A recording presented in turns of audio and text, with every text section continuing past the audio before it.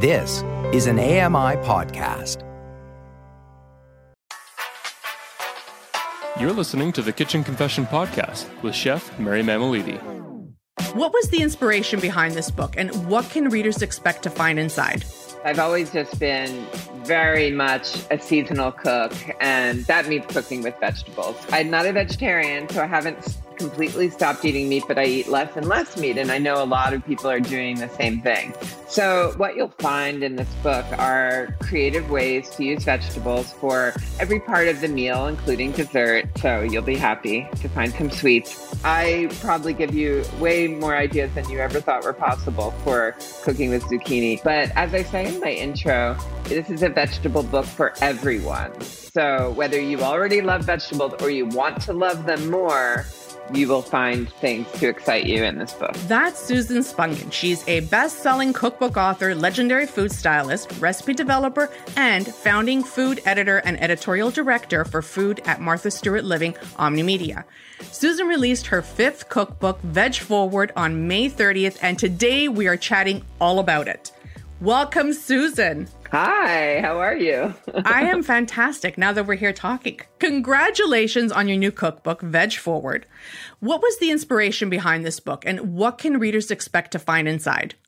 Well, the inspiration is I've always just been very much a seasonal cook, and that means cooking with vegetables. So I've, been excited by farm stands and farmers markets for many years. It's like I love shopping for vegetables. I love eating them. I love cooking with them.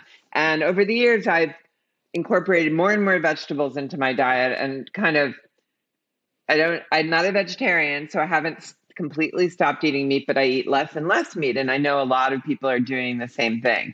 So what you'll find in this book are creative ways to use vegetables for every part of the meal, including dessert. So you'll be happy to find some sweets.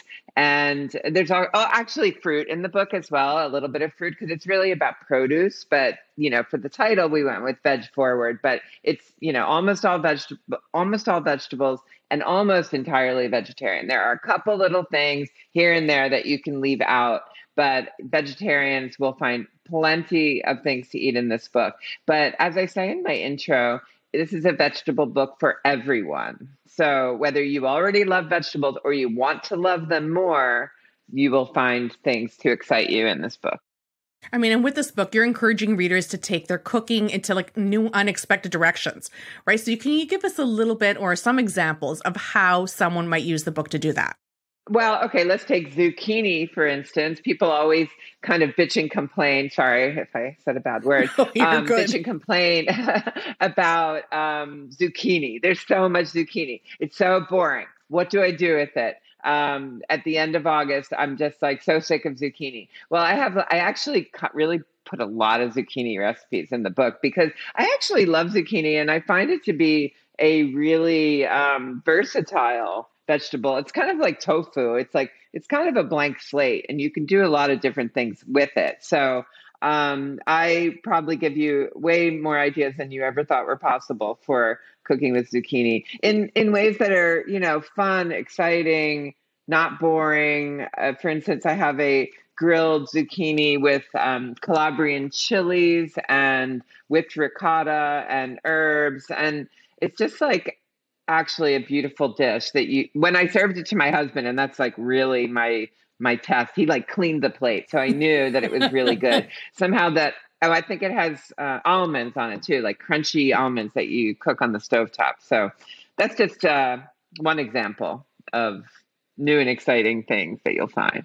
So for someone who may not be used to cooking a plant-forward diet or plant-forward at all, I mean, what recipe from the cookbook would you recommend as a good starting point? Let's see. Well, I have a sun-gold tomato carbonara. So who doesn't like carbonara, right? A nice hot plate of pasta. But I've just added, that's a pretty simple recipe, but I've just added sun-gold tomatoes. Not everyone gets those maybe, but where I live, and you could use any kind of cherry tomato, of course, but it's a beautiful golden yellow orange tomato that has a ton of sweetness and plenty of acidity. And I just like the way that cuts the richness of the carbonara. Are you up for a quick game of this or that? Sure. I love games. Excellent. So I'm going to give you two options and you choose which best suits you. Pancakes or waffles? Waffles. Coffee or tea? Oh, coffee. Absolutely. Spicy or mild? Spicy. Sweet or savory? That is a tough one, but I guess I'll say savory, but I'm kind of equal on those. Okay, breakfast for dinner or dinner for breakfast? Breakfast for dinner. Excellent. 100%. Right. In this book, you developed all the recipes and you captured seasonal content in real time. Right. For this cookbook. So can you tell us a little more about this process, how it influenced the recipes and the photography in the book? Yeah. Well, what you didn't come right out and say is that I captured it in real time. I shot the entire book on my iPhone. I found this so interesting when I read it. I'm like, no way. They're fantastic, the images. Yeah. I'm probably not the very first person to do that, and plenty of bloggers have shot their own books, but usually on a SLR camera. I am very comfortable. I studied art, and then I've also worked in photography and styling for so many years. I've learned so much about composition and lighting from all the great photographers that I've worked with over the years, and also all the prop stylists. And so it's partly because of the pandemic, but I think it was a little bit more because I wanted the freedom of going to the farm stand and coming home with some, gorgeous bunch of, I'll use an example of the spring opener, pink spring onions. And I wanted to be able to come home and take a picture of them at their, height of their beauty and freshness. So that's not something you can do when you do a normal photo shoot. Like, you have 10 days. Maybe if you're doing a seasonal book, you do 2 shoots, maybe 4 if you have that kind of flexibility. But still, it's hard to get everything that you need for a shoot at its absolute peak. So I wanted to do what I call, portraits of all the vegetables. A lot of them made it into the book. We actually had to get extra pages to make sure that some of those photos, aside from the actual recipes, made it into the book, because that's, I feel like, the inspiration. You see this gorgeous bunch of something, you want to cook with it. I mean, that's how I feel. That's the produce itself inspires the recipes for me, and it inspires me. It inspires me to get in the kitchen and eat something that is like very close to the ground. Are there any of your favorite images? Like, is there one that stands out the most? Usually there's always a story tied to it. Yeah, well, actually, the cover is a close-up of the heirloom tomato tart. And that, when I shot that, I thought, oh, yeah, this could be the cover. So I do really love that image. And of course, because heirloom tomatoes are so beautiful, and it's not the first time an heirloom tomato something has been on the cover of a cookbook, that's for sure. But you see it in such luscious close-up that I think it really makes you just want to go out and buy some tomatoes and eat them. I mean, look, that is like a perfect example of Mother Nature's best work, right? An heirloom tomato. I mean, they're so incredible. They're absolutely beautiful. They're like sculptures. I love it in August when I bring home all these different heirlooms from my farm, one of the farm stands that I buy them at, but you can get them everywhere. And I put them on the table to ripen. I just get so much joy out of just looking at them. They're like sculptures. So, and then it's almost a shame to cut into them. But even the flavor that you get from that heirloom tomato is unbelievable, especially in August, like you mentioned. It really is. Right. It's like a ready-made meal. You don't need to do very much to them to make them an incredible meal. I mean, everyone knows that, right? You just slice a tomato, put it on 2 pieces of bread, or just throw it on a plate with some a little olive brown oil, butter, salt, and pepper. Oh, maybe a little brown butter. That's yeah. delicious. But anyway, I mean, it's like a ready-made meal courtesy of Mother Nature. So I didn't cook any heirlooms because I don't think they're best cooked. I think they're best eaten raw because they can be very like juicy. I mean, that's the beauty of them. They can be very watery. So I knew I wanted to do some kind of an heirloom tart recipe, but I really treated it more like a fresh fruit tart. And then I have a baked piece of pastry that's just flat. And so it's like a big rectangular freeform tart. So you bake the bottom, which is a dough that has a little bit of goat cheese in place of some of the butter in the dough. It makes it a little bit crumbly, maybe gives it just a little bit of a tang. It has Parmesan, it has herbs in the dough. And then you make a creamy mixture. Let's see if I can memorize every single recipe in the book. I'm actually forgetting. I think it's ricotta and something else. And that, so it's like another kind of whipped ricotta. I'm a big fan of creamy bases. So then you spread that out like you would with a strawberry tart or something like that. And then you just slice the tomatoes and put olive oil, salt, pepper, herbs over that. And remarkably, when I made this the first time, this is probably one of my favorite recipes and favorite images, as you asked. I was shocked that it didn't get soggy fast. In fact, it lasted for a day or two. So somehow that creamy layer that I was telling you about keeps the pastry isolated from the actual juice of the tomatoes. And so when the tomatoes start releasing their juices, somehow they just, I don't know, kind of become one with that creamy filling, and it doesn't get soggy. And when I made this tart the first time, I brought it to the beach we had like a little beach picnic. We live near the ocean here. And it was delicious. Like hours later, it didn't get soggy at all. So I think it's kind of like a miracle recipe and definitely one of my favorite images. Now, I love that you have a resource guide right at the beginning of Veg Forward. It's incredibly helpful for readers. What are some of the pantry staples and maybe even kitchen tools that any home cook should have on hand? It was funny yesterday. For some reason, when you can't find something in the kitchen and it's obviously right in front of you, but you just can't find. Well, yeah.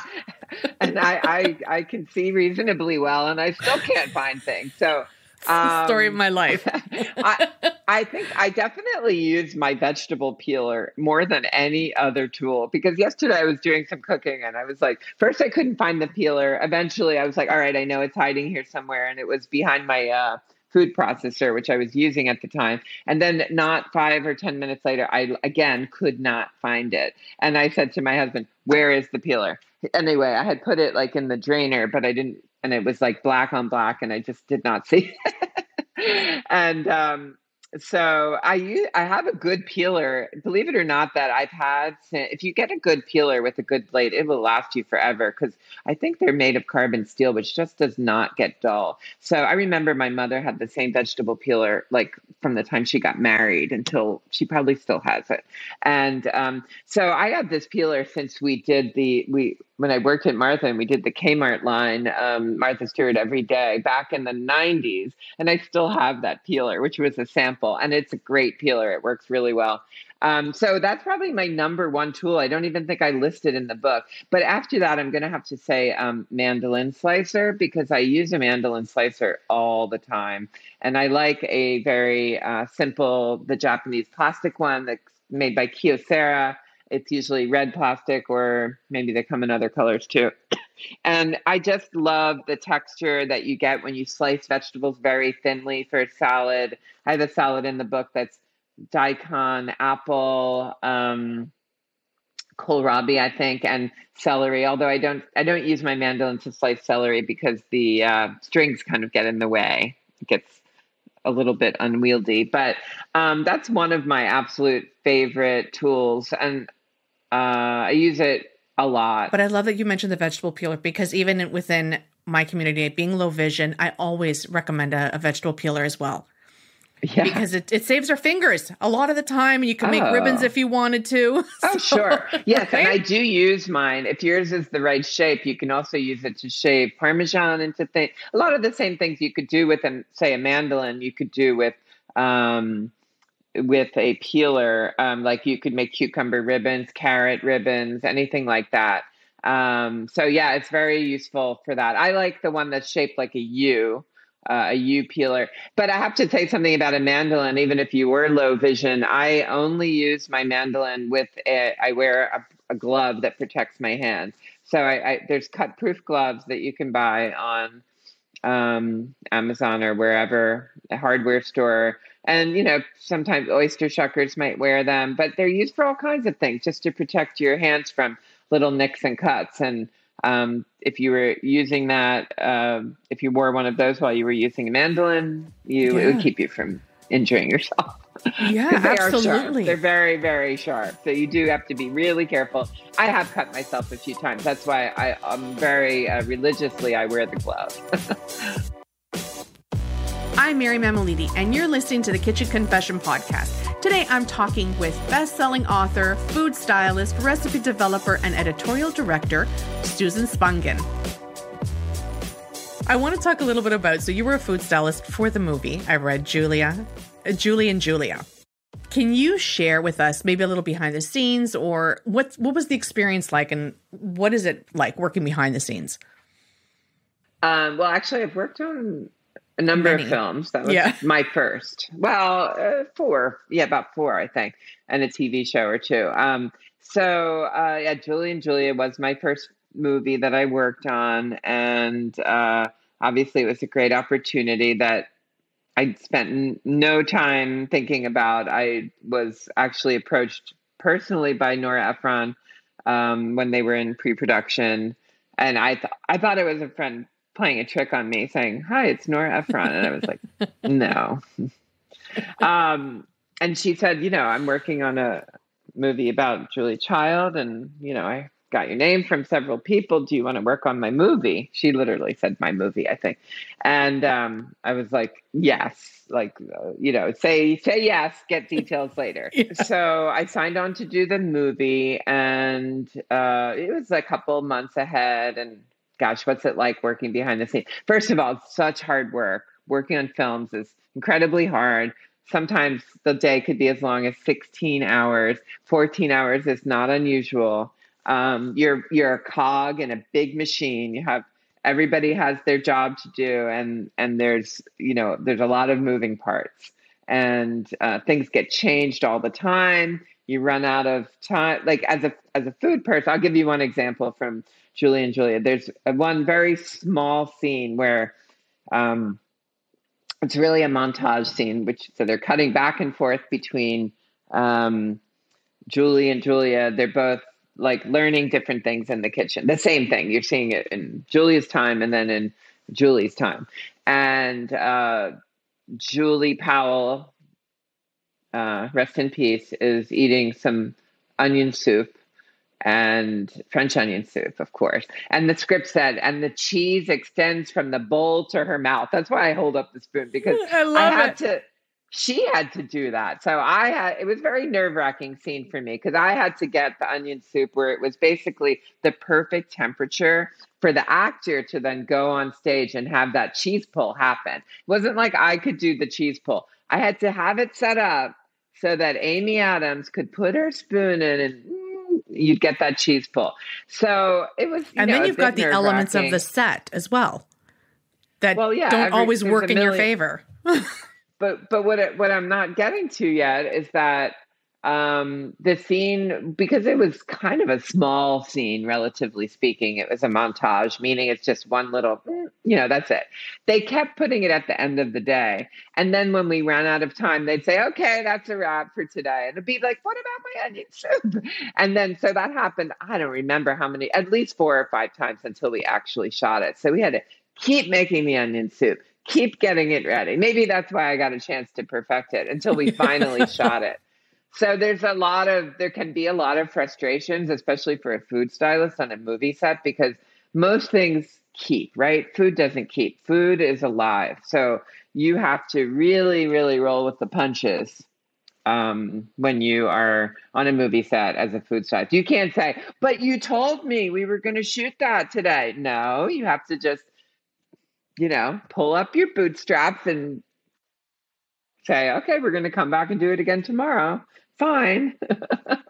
But of course, it's fun to work with great actors like Meryl Streep, Stanley Tucci. Who else did I? Jane Lynch. I mean, those are just a few of the people I worked with on Julie and Julia. I don't know if you remember Jane Lynch. She played Julia Child's sister, which was fun. She had a few scenes. She's as fun and funny as you'd expect her to be. You've mentioned that you've worked with so many celebrity chefs, food personalities. And is there anyone in particular that maybe you've learned a little more from, or that had maybe given you advice or said something to you that kind of stuck with you? Well, I mean, the funny thing is, in the position that I've been in, I've been more in a position to teach them than them to teach me, because I usually have to show them how to do something on camera. Like Meryl Streep, I showed her how to flip omelets right before she did it. She came into my little kitchen and practiced, and I was like, well, this is how you do it. And, you got it's all in the wrist, blah, blah, blah. Of course, she mastered it in 5 seconds. And Amy Adams, I did a lot of training with her before she started, because she didn't have a lot of food experience, and she was going to have to do things like pick up live lobsters and, chop onions, whatever it was. I just taught her some basic knife skills and how to pick up a lobster, for instance, and a bunch of other things. We spent like 2 full days at ICE, the Institute of Culinary Education in New York. They just let us use one of their kitchens, and we just brought a lot. We had to, bone a duck. There were certain things she had to do. So we didn't want, when she was on camera, for it to be her first time doing those things. So we just had like a crash course. Now I'm trying to think of anything.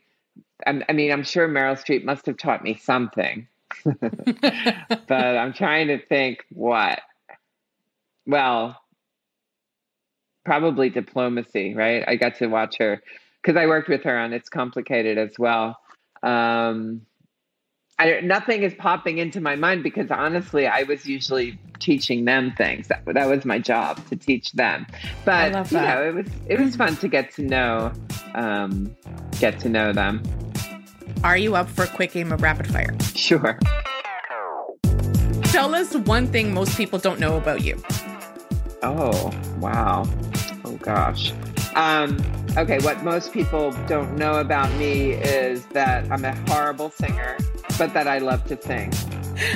Love that. If your worst enemy wrote your dating profile, what would they say? Oh, my God. My worst enemy. Oh. Well, let's see, that I'm difficult to get along with. That I don't believe that for a moment. Well, I don't know. I did have a dating profile. I met my husband online, but they wouldn't say I'm a bad cook. Probably that I'm like annoying about always wanting to lose weight. What is your junk food kryptonite? I love Cheez-Its. Is it Cheez-Its or Cheese Nips? Those little square crackers. I think it's Cheez-Its. Like, I was in the grocery store the other day and I saw they had like extra toasted Cheez-Its. And I was like, oh my God, I have to have those, but I didn't buy them.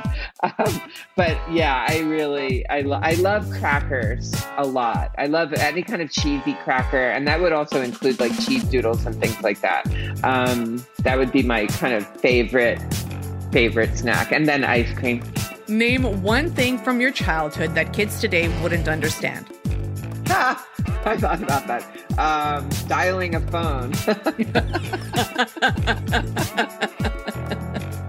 Or calling 411 to get a number. There was actually a person on the other end of the phone giving you a number. Oh my goodness, that's amazing.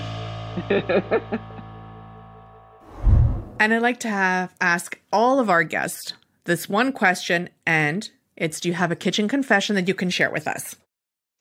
Well, the funny thing is, I almost had a pretty big mishap last night, and it was very Julia Child-esque. I actually was roasting a chicken for dinner, and I didn't do it in my usual way in a roasting pan. I wanted it to get really crispy, so I put a roasting rack on a sheet pan that I actually lined with foil. And I was feeling very lazy, and I put some potatoes right on the foil, which incidentally turned out great. But I was on my way to the oven and I wasn't used to the sheet pan, and the whole thing started sliding off. So I almost lost the chicken on the floor, almost. And I did lose a couple potatoes, but I was kind of near the edge of the counter. So I kind of put the edge of the tray down so that the chicken wouldn't keep sliding off. But the truth is, I don't have too many mishaps, and I don't consider them mishaps because I think you can always make lemonade out of lemons, right? There's not that many things that can't be solved, and not that many mistakes that can't be solved in the kitchen. So, I think I don't like, people always want to hear about disasters, and I'm like, well, I never, that would be like burning your kitchen down, right? And so I don't really have that many disasters. I sometimes things don't go exactly the way I want, so I adjust course. If listeners want to reach out to you for more, get your cookbook, where can they get all this? Where can they reach you? Well, I think probably the best place is on my Instagram, which is at Susan Spungen, SUSAN, SPUNGEN, because everything is linked there, and I respond to DMs and, of course, links to the book, but it'll be available wherever books are sold. Thank you so much for sharing your expertise, your stories, your cookbook with us today. It's been so much fun. Thanks for having me, Mary. It's that time. We've reached the end of another show. Did we get your stomach growling? Head over to kitchenconfession.com for more recipes and foodie finds. Plus, you can check out ami.ca/Kitchen Confession for all the latest on the podcast. Be sure to leave a rating and review so we can keep bringing you more episodes you'll love. Our producer and editor is Matt Agnew, and I'm your host, Mary Mammolini. Thanks for listening.